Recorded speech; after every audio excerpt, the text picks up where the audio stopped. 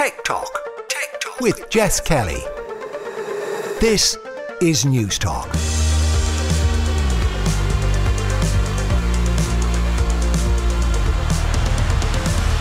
Hello and welcome to Tech Talk. This is Jess Kelly with you here on News Talk. Coming up over the next hour, we'll look back at another turbulent week in the world of tech with job cuts, the move to Mastodon and further U-turns at Twitter.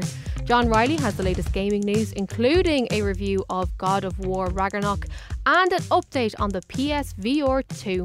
As always, you can email the show techtalk@newstalk.com or you'll find me on Twitter @JessKellyNT. Later in the show, we'll take a look at the events taking place during Science Week and get an all-important space update from Niamh Shaw. But we're going to start this week with the job cuts at Meta. Vish Gain of Silicon Republic is with me once again. Vish, what did you make of the communication and the handling, particularly at the hands of Mark Zuckerberg, of the announcement of the job cuts?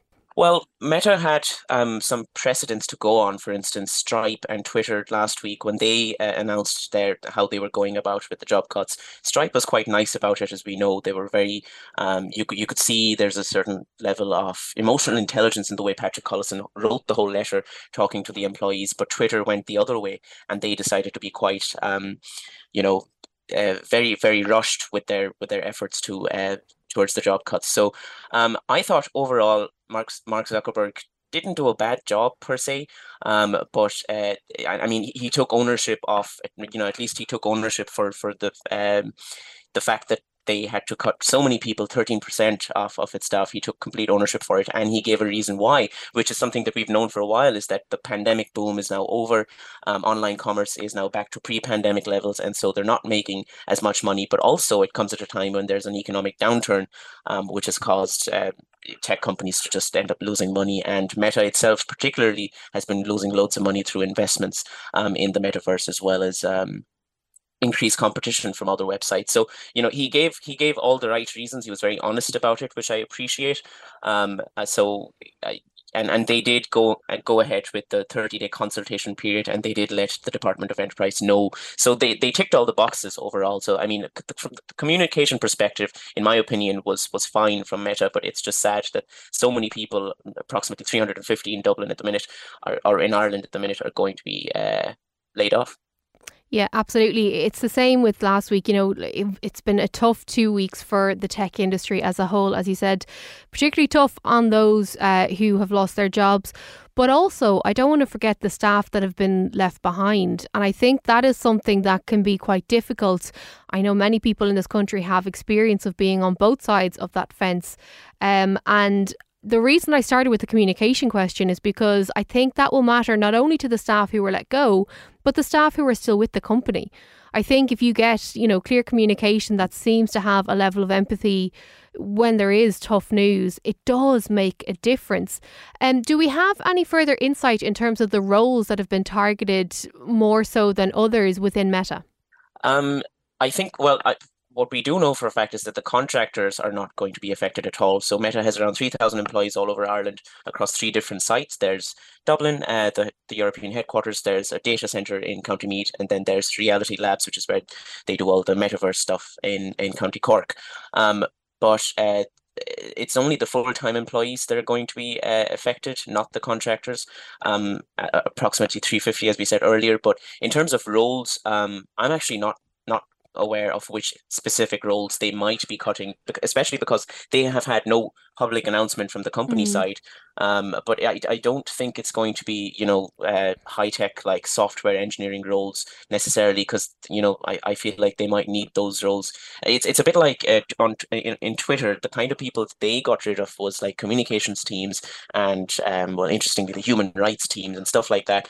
The moderation team was affected as well. So I wouldn't expect Facebook for Meta to be laying off any of their high tech software roles. It would be more in the business processes side of things. But then again, it's very hard to say because they haven't made any comments on who is who's going to be laid off. Yeah, I think the statement from Mark Zuckerberg, which is widely available, mentioned things like, human resources and the business side of the team. The human resources side makes sense if they're not going to be hiring anyone for the next wee while. They've increased their hiring freeze to the end of Q1. He also mentioned things like, their property portfolio. Do they need to have as many physical buildings as possible? And I think it's interesting to see these companies that have never before had to think about shrinking. They've only ever expanded. They've only ever sort of wowed us with their vision. And I do think it's interesting to see what happens next in that regard. Just one point on the issue of contractors. So we know that there's around 6,000 contractors who are working in support roles to Meta's operations here in Ireland.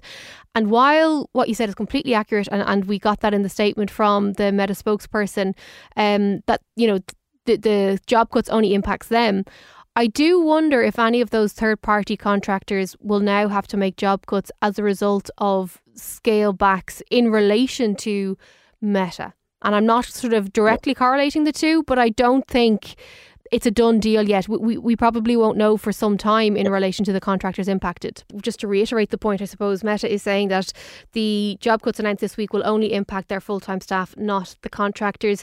I want to move briefly to Twitter because we're a week on from the job cuts. That was a mad day, and I'm sure the staff who were let go and the staff who were there are still kind of reeling from what went on.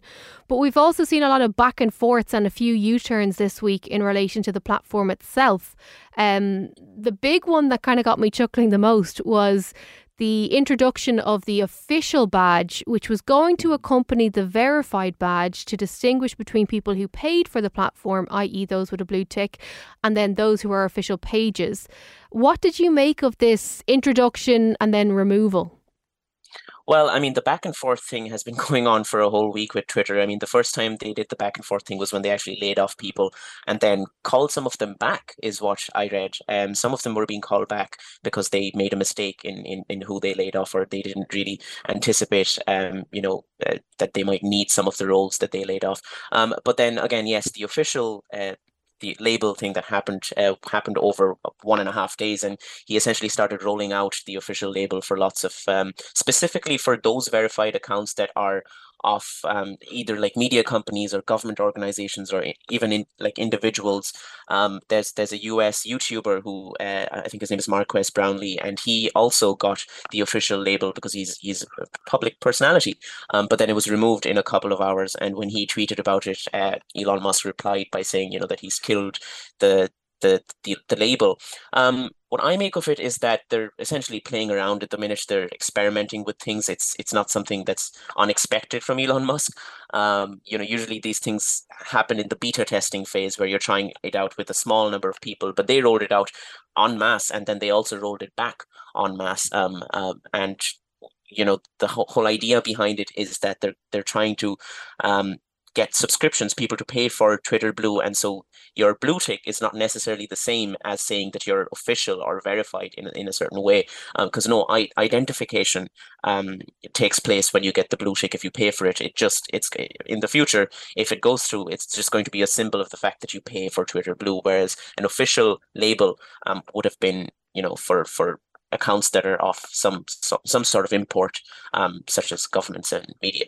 It strikes me as something that is so bonkers and something that should happen, as you said, in a test phase rather than being rolled out with the most influential people in the world, noticing, questioning, then wondering where it's gone and then laughing about it. It is silly. And there has to be, I'm not a techie person in terms of behind the scenes at all.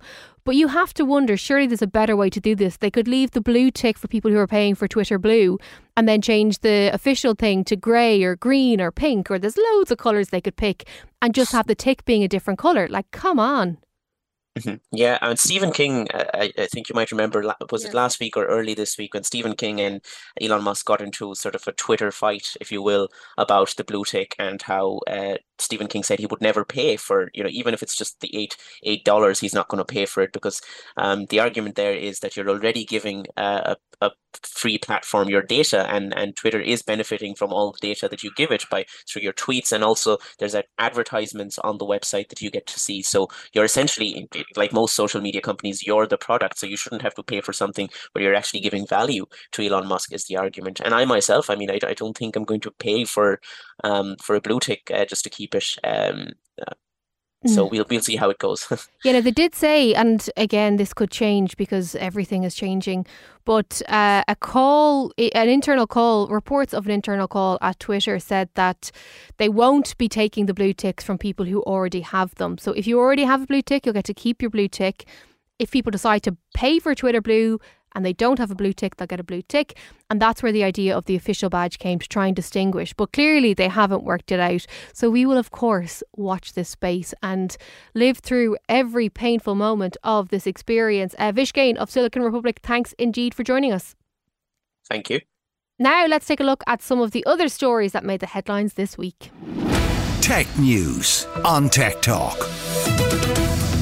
Apple TV 4K is now available in Ireland. The smaller design is packing a bit more of a punch than its predecessor. In terms of what can it do? Well, it's kind of what you'd expect, from streaming TV to playing games, but there are some nice features to come with the 4K version, including HDR10 Plus support and the A15 Bionic chip that's inside the iPhone 14. Also worth noting, the Siri remote now has a USB-C connection. It is, however, on the pricey side of things, starting from $169. Mastodon has been hailed by many as the go-to place for those looking to ditch Twitter, but some are still struggling to understand how exactly it works. It's a decentralized platform that requires users to pick a server to sign up to, which in and itself is a different way of working to what the majority of us have encountered up until now with social media. The lack of clear moderation rules and some spats between users and journalists have quite a few people already looking at the platform with an arched eyebrow. And finally, for now, US President Joe Biden was asked about Elon Musk on Wednesday. Here's the question asked by a journalist and his response. Mr. President, do you think Elon Musk is a threat to US national security, and should the US, and with the tools you have, investigate his joint acquisition of Twitter with foreign governments, which include the Saudis?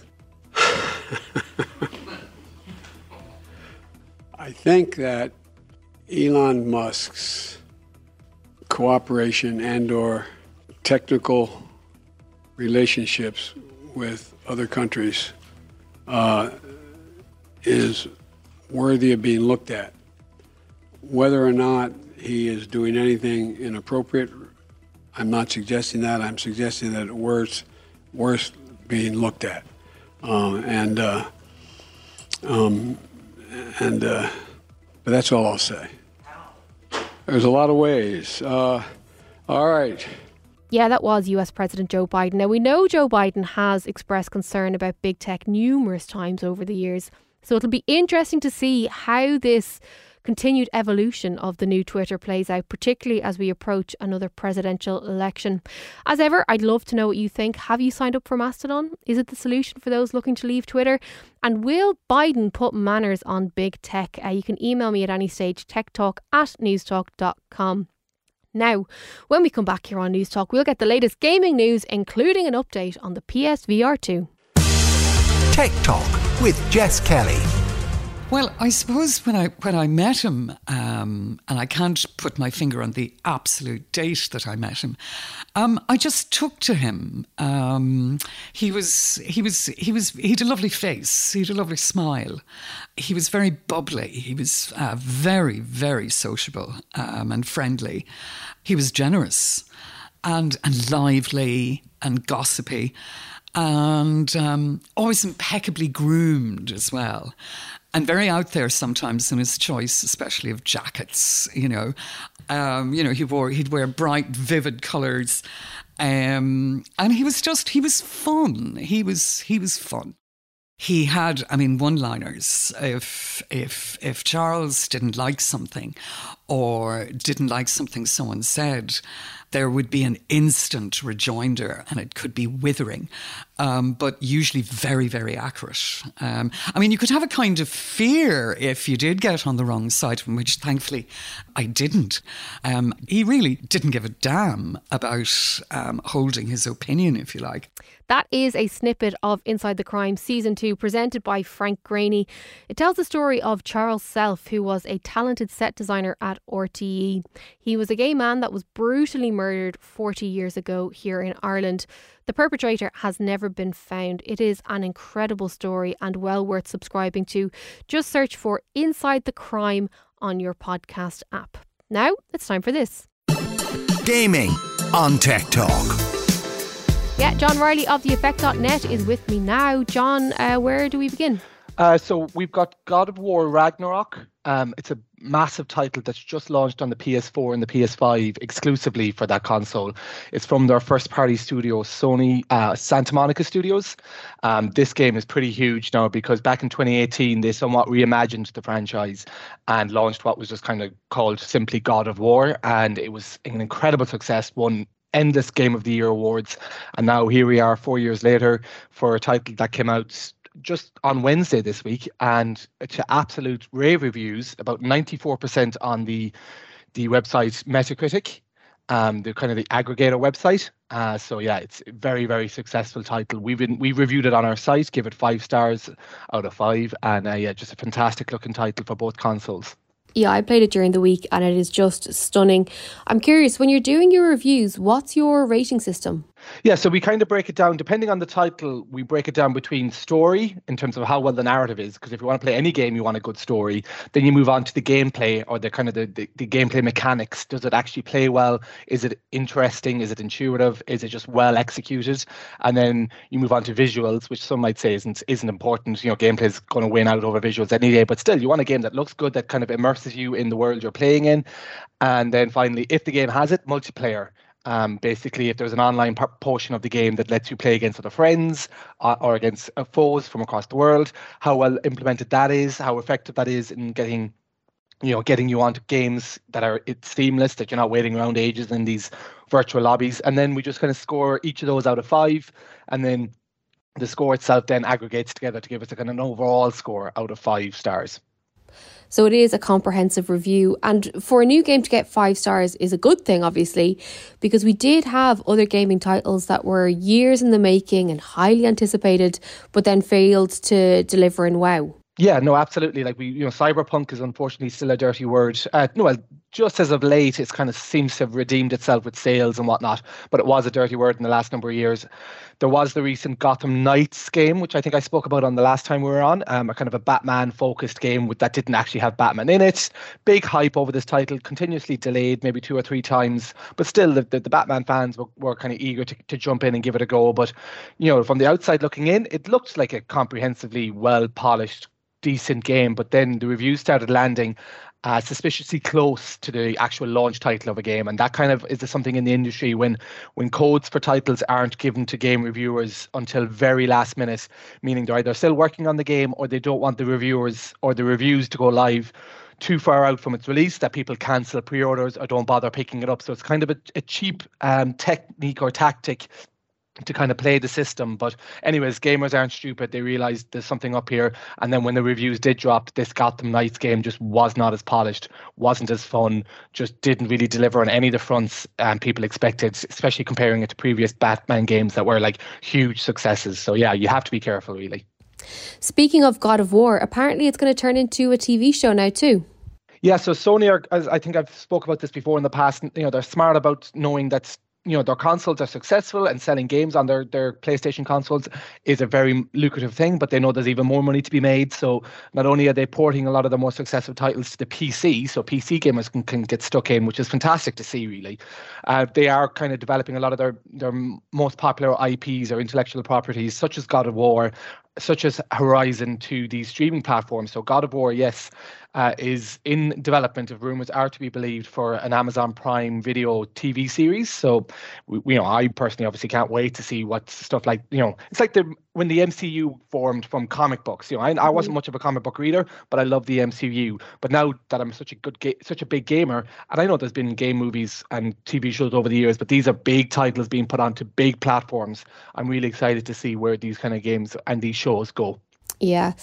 So moving on, we have an update on the PSVR 2. Yeah, so finally and very subtly in a way, they just pushed out a kind of a blog post. This is PlayStation to announce the launch date and the pricing for their brand new state-of-the-art PlayStation VR virtual reality headset 2, coming out what is now officially next February 22nd, 2023. But the kind of thing that threw a lot of the industry and a lot of gamers was the price tag. And let's be honest, when they kind of first announced the headset and they showed off the eye tracking capabilities, the high dynamic range displays, the resolution of these panels, everything that they've packed into this headset is as future-proofed a VR headset as you can imagine. But unfortunately, that comes with a price tag of €599 and euro 99 cents, so €600 for this new headset next February, which is more expensive than the PlayStation 5 console that needed to play with this headset. I saw the price, and my initial question was, will there be enough titles to justify the €600 price tag of the headset plus the cost of the console then as well? Yeah, so like obviously if you don't even have a console yet, you're going to be looking at they unfortunately upped the prices of the consoles themselves because of inflation during the summer. So the least expensive PS4 is now €450 and the one with the disc drive is €550. So you're looking at €550 and then €600 for the headset. So you're looking at €1150 for a VR experience from PlayStation, the latest VR experience from PlayStation. So that is incredibly expensive. There's no two ways about it. But if you are lucky enough to have a PS5 already, it's still another €600 to get this headset, one base price. And to your point about titles, they have announced about 20 or so titles, which is an impressive launch lineup. But, if you kind of pick away at some of these are kind of a stretch in terms of their capabilities of showcasing what the headset can do. Some of them are ports from PC titles. Some of them are even ports from Quest VR titles, the Meta Quest headset, which has been hugely popular over the last number of years. They're kind of wireless VR headset that, the games are fun, but they don't look the part. So there's only so much polish these developers can put on this kind of wireless headset title to make it look impressive on this PS5 console. They do have a showpiece game, I think I spoke about it in the past, called Horizon Call of the Mountain, based in the Horizon world of games. Some of my favorite titles, the Forbidden West title came out there earlier in the year, and this Call of the Mountain title is going to be like the showpiece title. It's going to showcase exactly what this headset is capable of when powered by the PS5. You can get a bundle that gives you the headset and this game for €650. So that's obviously the game comes with it. And if anyone is listening and kind of checks out the YouTube videos for this, again, from what I've heard, what I've read, it's going to be fantastic. And 2D videos can only do so much. But people said when you actually get to play it, it's a kind of a significant moment in virtual reality in terms of how much they've been able to achieve. What do we know about the demand for the PSVR 2? Because I know there are gamers like yourself who are very excited about it, but do we think there'll be as much of a wow moment with it as the hype would have you believe? That's a good question. And kind of reading through Twitter, there's definitely a mixed approach because, at the end of the day, I know there's 25 million PlayStation 5s sold right now or thereabouts since it launched 2 years ago, which is a really solid number. But that's as big as an audience as they're ever going. Like, it's obviously powered by the PlayStation 5, so they can't sell any more than that technically, unless they sell more consoles for the headset. So that's a kind of a finite audience to sell to. And then because of the price point, because of the times we're living in, and that VR in essence is still niche to a certain extent for gamers, sales, Sony hasn't obviously come out to say what they'd like to sell or what they're expected to sell in terms of headset, but I don't imagine it being all too big a number at all when it launches next February, especially after the Christmas rush. I'd imagine they were trying to get it out for Christmas, but just with demand for pieces and for hardware parts, it just probably wasn't able to hit that window. So yeah, February is a bit of a funny one, but look, at VR fanatics like myself and VR fans will pick it up, but that's going to be a very small number. So it'll be interesting to see. Yeah, and the other point, you kind of alluded to it, is the, I suppose, the supply or lack thereof. We know that there was a shortage of the PS5 and Xbox consoles when they came out. Do we anticipate an issue on that front when it comes to the PSVR 2? Not necessarily. I think PlayStation themselves have come out to say that demand or production levels have risen significantly. People, friends of mine are texting me saying they've walked into a store recently and picked up a PS5 pretty suspiciously easily, which is great to hear. That, I know unfortunately it's been 2 years, but now people can have a bit more confidence going into their local game store or going online to see stock of the new console. So when it comes to the headset, I don't think they're going to be making millions and millions and millions of them. So people that do want them, I'd imagine the availability will be there for gamers, hopefully. All right, and finally for this week, the EU has opened an investigation into the Microsoft Activision Blizzard merger. Yeah, so this has been ongoing all this year since January, where Microsoft, who own Xbox, were looking to buy one of the biggest gaming companies in the world, a third-party agency called Activision Blizzard. These guys are one of the biggest players out there, and they have one of the famous Call of Duty franchise. So there's been a lot of debate back and over. Is it okay for them to take such a chunk of the market and make it their own? So a lot of these kind of the FTC, or the Federal Trade Commission in the US, is looking into it. The UK's Competition and Markets Authority are looking into see if it's going to be too much of a monopoly. PlayStation are crying foul, saying, look, if they take Activision, they'll take Call of Duty. We can't have a gaming ecosystem where Call of Duty is only on one platform for gamers. It's just not fair. But Xbox have said repeatedly, we will make sure Xbox or Call of Duty is also on PlayStation, because it'll make them just as much money because of the royalties from it, as long as also being on the Xbox. So it's an ongoing story. The EU have decided that they're going to push out their investigation for another 6 months. So it'll be next March before we find out exactly if the EU as a territory is happy with the acquisition to go ahead. All right, great stuff as ever from John Riley, the editor of TheEffect.net. John, thanks so much. Cheers, Jess. Thanks. When we come back here on Newstalk, we're going to take a look at what's going on for Science Week. Tech Talk with Jess Kelly. Welcome back to the final part of this week's Tech Talk. This is Jess Kelly with you here on Newstalk. If you want to get in touch at any stage, you can email me techtalk@newstalk.com. Now, Science Week is taking place from the 13th to the 20th of November, with events running right across the country, both in person and online. And we're going to talk to some of those who are hosting different workshops, different classes, different activities.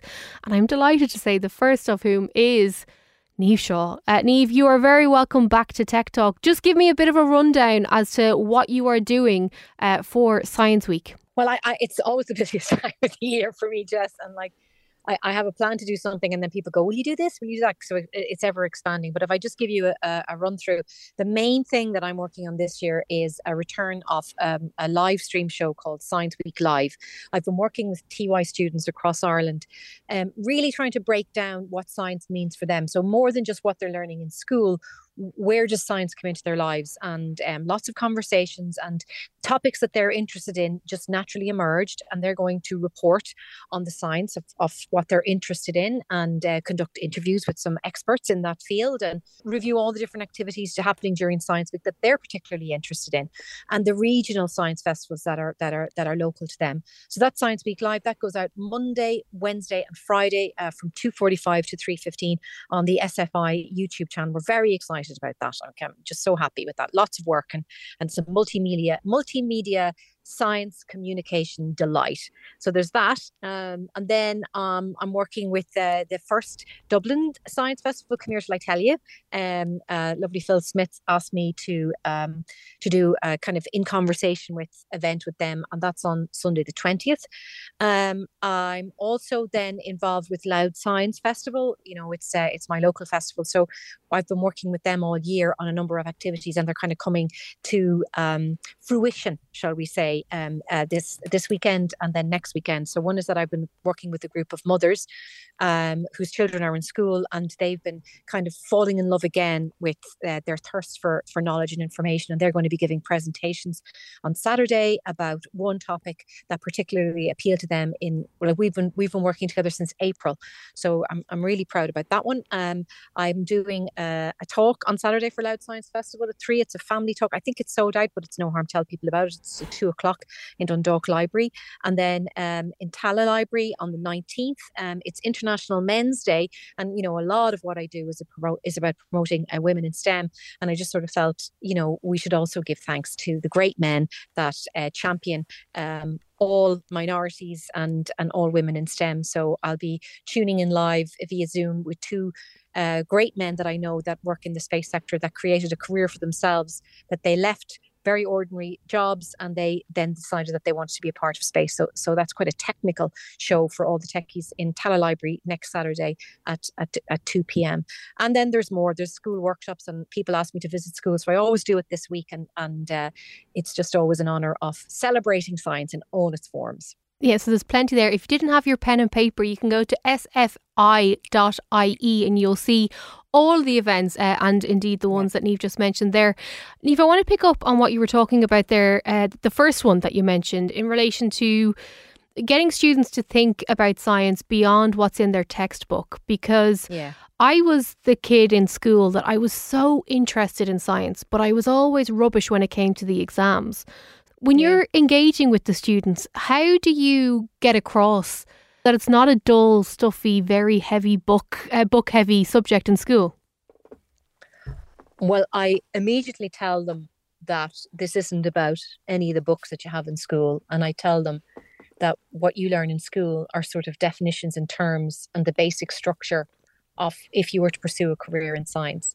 Because it's kind of like, I feel sometimes the way I was taught science in school, and I loved it like you, Jess, but essentially we were learning grammar for science. So it was kind of like taking the English course and only ever learning grammar and never being allowed read or watch a movie or write an essay or read a poem, and we're so fixated on the data end of it and the method that oftentimes we forget to remind people that science is everywhere. And so how I kind of say that to them, and that's kind of wow, because then they realize this isn't about passing an exam. I talk about the things that they're interested in. I find out about their hobbies, and we start conversations that way. We play a few improv games. I use a lot of play and theatre games to see what they're interested in. And mental health comes up. There's sports that they're interested in, social media, music, vaccines. What else came up this year? And they've made like science reports, but all of them. So one school is looking at the effect of music on our mood and our psychological state, which is fascinating. Another one's looking at the HPV vaccine. Another one's looking at future, how we as a species are going to adapt in the future, and will tech kind of become part of who we are? Like, so it's effectively what's known as transhumanism. They didn't know that that's what it was called, but that's what they were pursuing. They led all those conversations. I didn't. They and also space obviously came up. That's a given when I'm around. But I didn't ever say any of those topics. They said them. And they're the ones that came up. So we just started conversations, and we Googled a few things, and I said, look at this and look at this. And some of them learn by video. Like, I'm a visual person, so that's what I would always do. I would always Google something first and watch a video. And then I would dig deeper then by text and stuff. Some of them are readers and some of them listen to podcasts, but they were all inspired in different ways. And I really didn't get involved. Once they decided what their topic was, the TY teachers kind of stepped in and they made sure that they had a structure and some sort of analysis of what it is that they were trying to understand better. So they made amazing explainer videos, and some of them did kind of, like surveys or a sort of a critical analysis on a topic. And incredibly, they're incredibly articulate. And once you give them permission to put science into their own lives, it just, they naturally understand, and then they're off, and we did it last year. And the one thing they said they got the most out of making the program with me was making the science reports, that they hadn't really thought about sport in a scientific way, or, so we did the science of chocolate as well last year when we did mental health was a big one, and what love was, and how that affects your body, your bio, neurologically, and then from a chemical point of view as well. So you just give them the freedom to take science out of the textbook, away from an exam, and empower them to just Google and explore and ask questions. Yeah, and I think that's the beautiful thing that comes when you engage students, younger people, when it comes to science. I had a brilliant biology teacher for 5th and 6th year in school. Her name was Inni Kahan.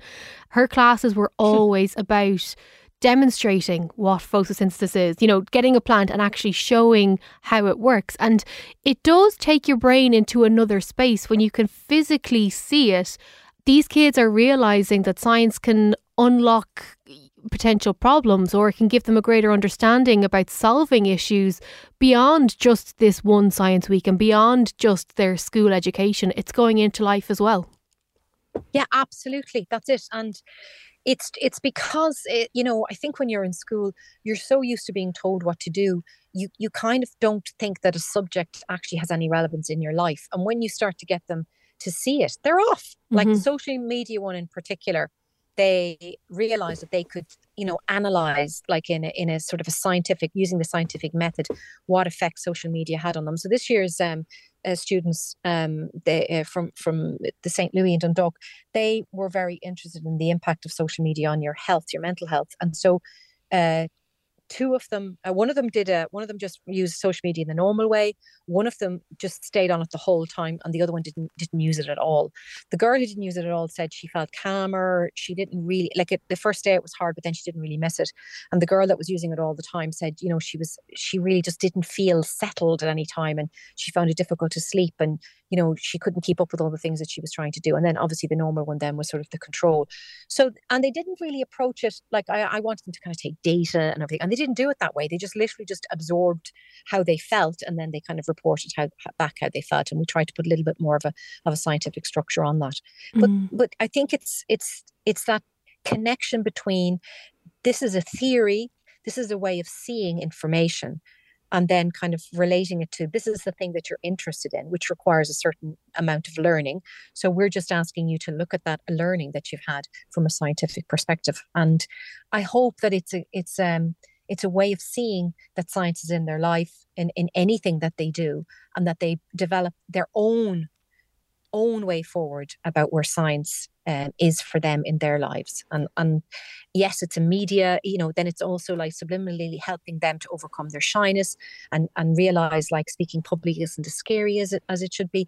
But it's also for the students that aren't readers, because I do believe, like, the state exams are skewed towards people that are readers. I wasn't really a reader, like I was a visual person. And so it's to help people understand that, science belongs outside of the textbook, and it belongs in your life. And just because, as you say, Jess, just because you're not an A student in science doesn't mean you can't say, oh, I was never good at science. That's the thing I want to eradicate forever. Yeah, absolutely. As I said, there's a full list of activities, not just for secondary school kids, but for younger kids as well, on sfi.ie. And Eve, before I let you go, we have to talk about space. It wouldn't be an interview with you if we didn't talk about space. Oh, yeah, let's do it. So obviously there was a lot of talk about space when the billionaires built their rockets and went for a little spin. Has that overshadowed the rest of the work that's going on in terms of space exploration and understanding, or is there still plenty more to be done? Oh, it didn't overshadow it at all. They're two completely different things. One is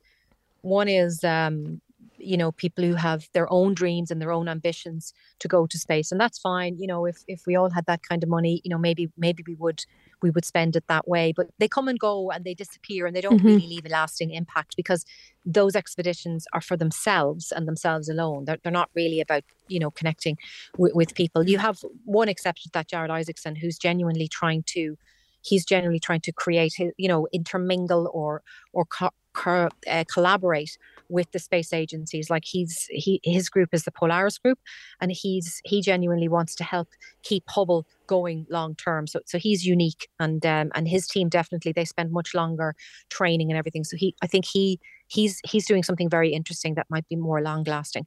But I mean, aside from that, there is so much going on across all the different space agencies. So what's going on with NASA and the European Space Agency at the moment, of course, is the Artemis mission.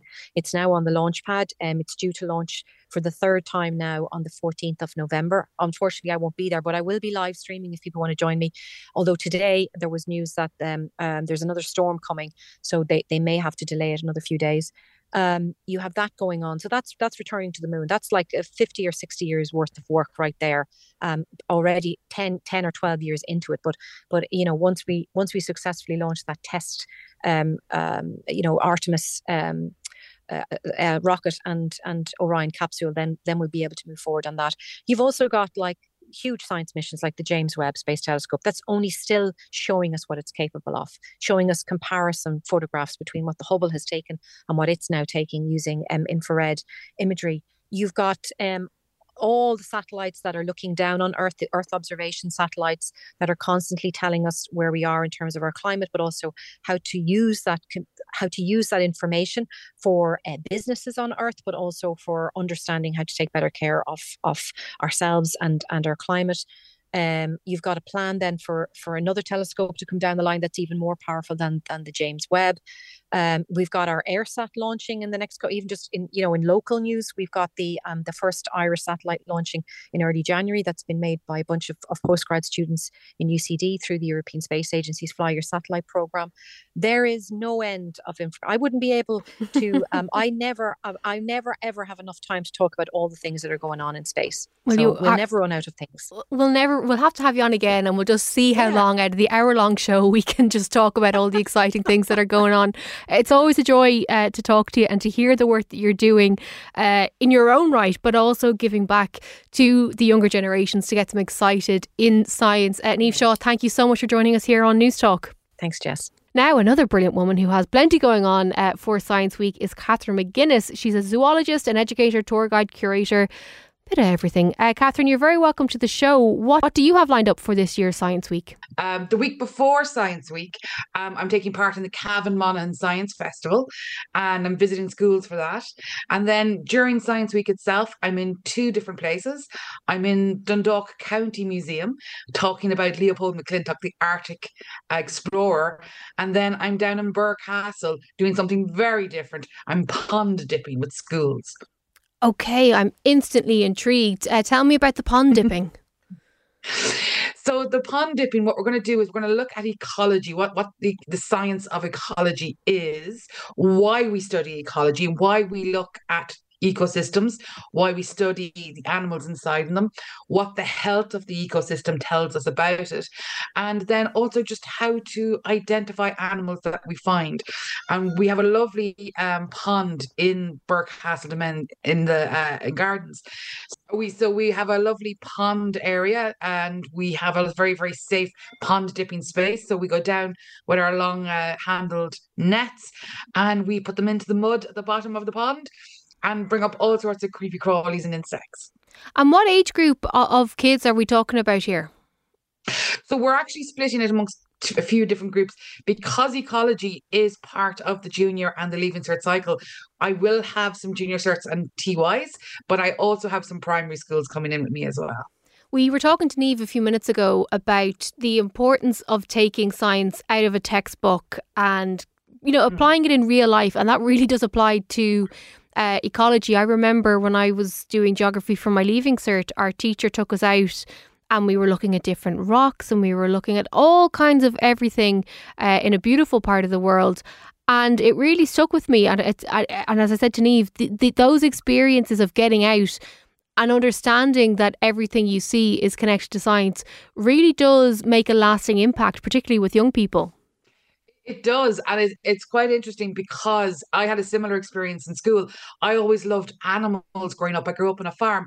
So for me, if you wanted to work with animals as a grown-up, you'd be a vet or a farmer. And I couldn't see any other option. And actually, when I was in junior cert, our teacher, Mary Byrne in Eureka in Kells and County Meath, she's still there. She brought us on an ecology field trip to Birr Castle, of all places. And I did an ecology course. And the guy who taught the course, he had done science in UCD. And after talking to him, I realized, science is not just a white coat in a lab with chemicals. It's everything, and it's all around us. And so it was that field trip to Birr led me to do environmental biology and then a PhD in zoology in college. Looking beyond Science Week, and you've sort of alluded to it there, but this isn't something we should just be engaging people on for 1 week or 2 weeks of the year. there are plenty of activities and museums and tours that people can do, regardless of the age of the young person they're going with, or even as an adult as well. There are plenty of places to go here in Ireland if you are interested in science. Oh yeah, absolutely. You mean, you got the different observatories, like Dunsink and Blockrock, and then you have the Lifetime Lab down in Cork. I mean, you have the Natural History Museum and the Archaeology Museum in Dublin, the National Museum.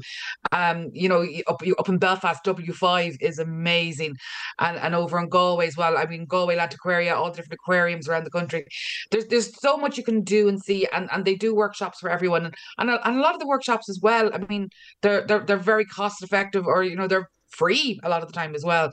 It's just getting there. So, and it's just lovely to see in the last couple of years how everything has come on, and also that the last 2 years with the pandemic didn't slow us down. Everything just moves effortlessly online, and that even made it open to a much wider audience, because where maybe travel might be prohibitive for someone attending a workshop, watching a webinar or taking part in an online course suddenly made it that much more accessible as well. Yeah, well, look, there's no shortage of activity over the coming days. You can head to sfi.ie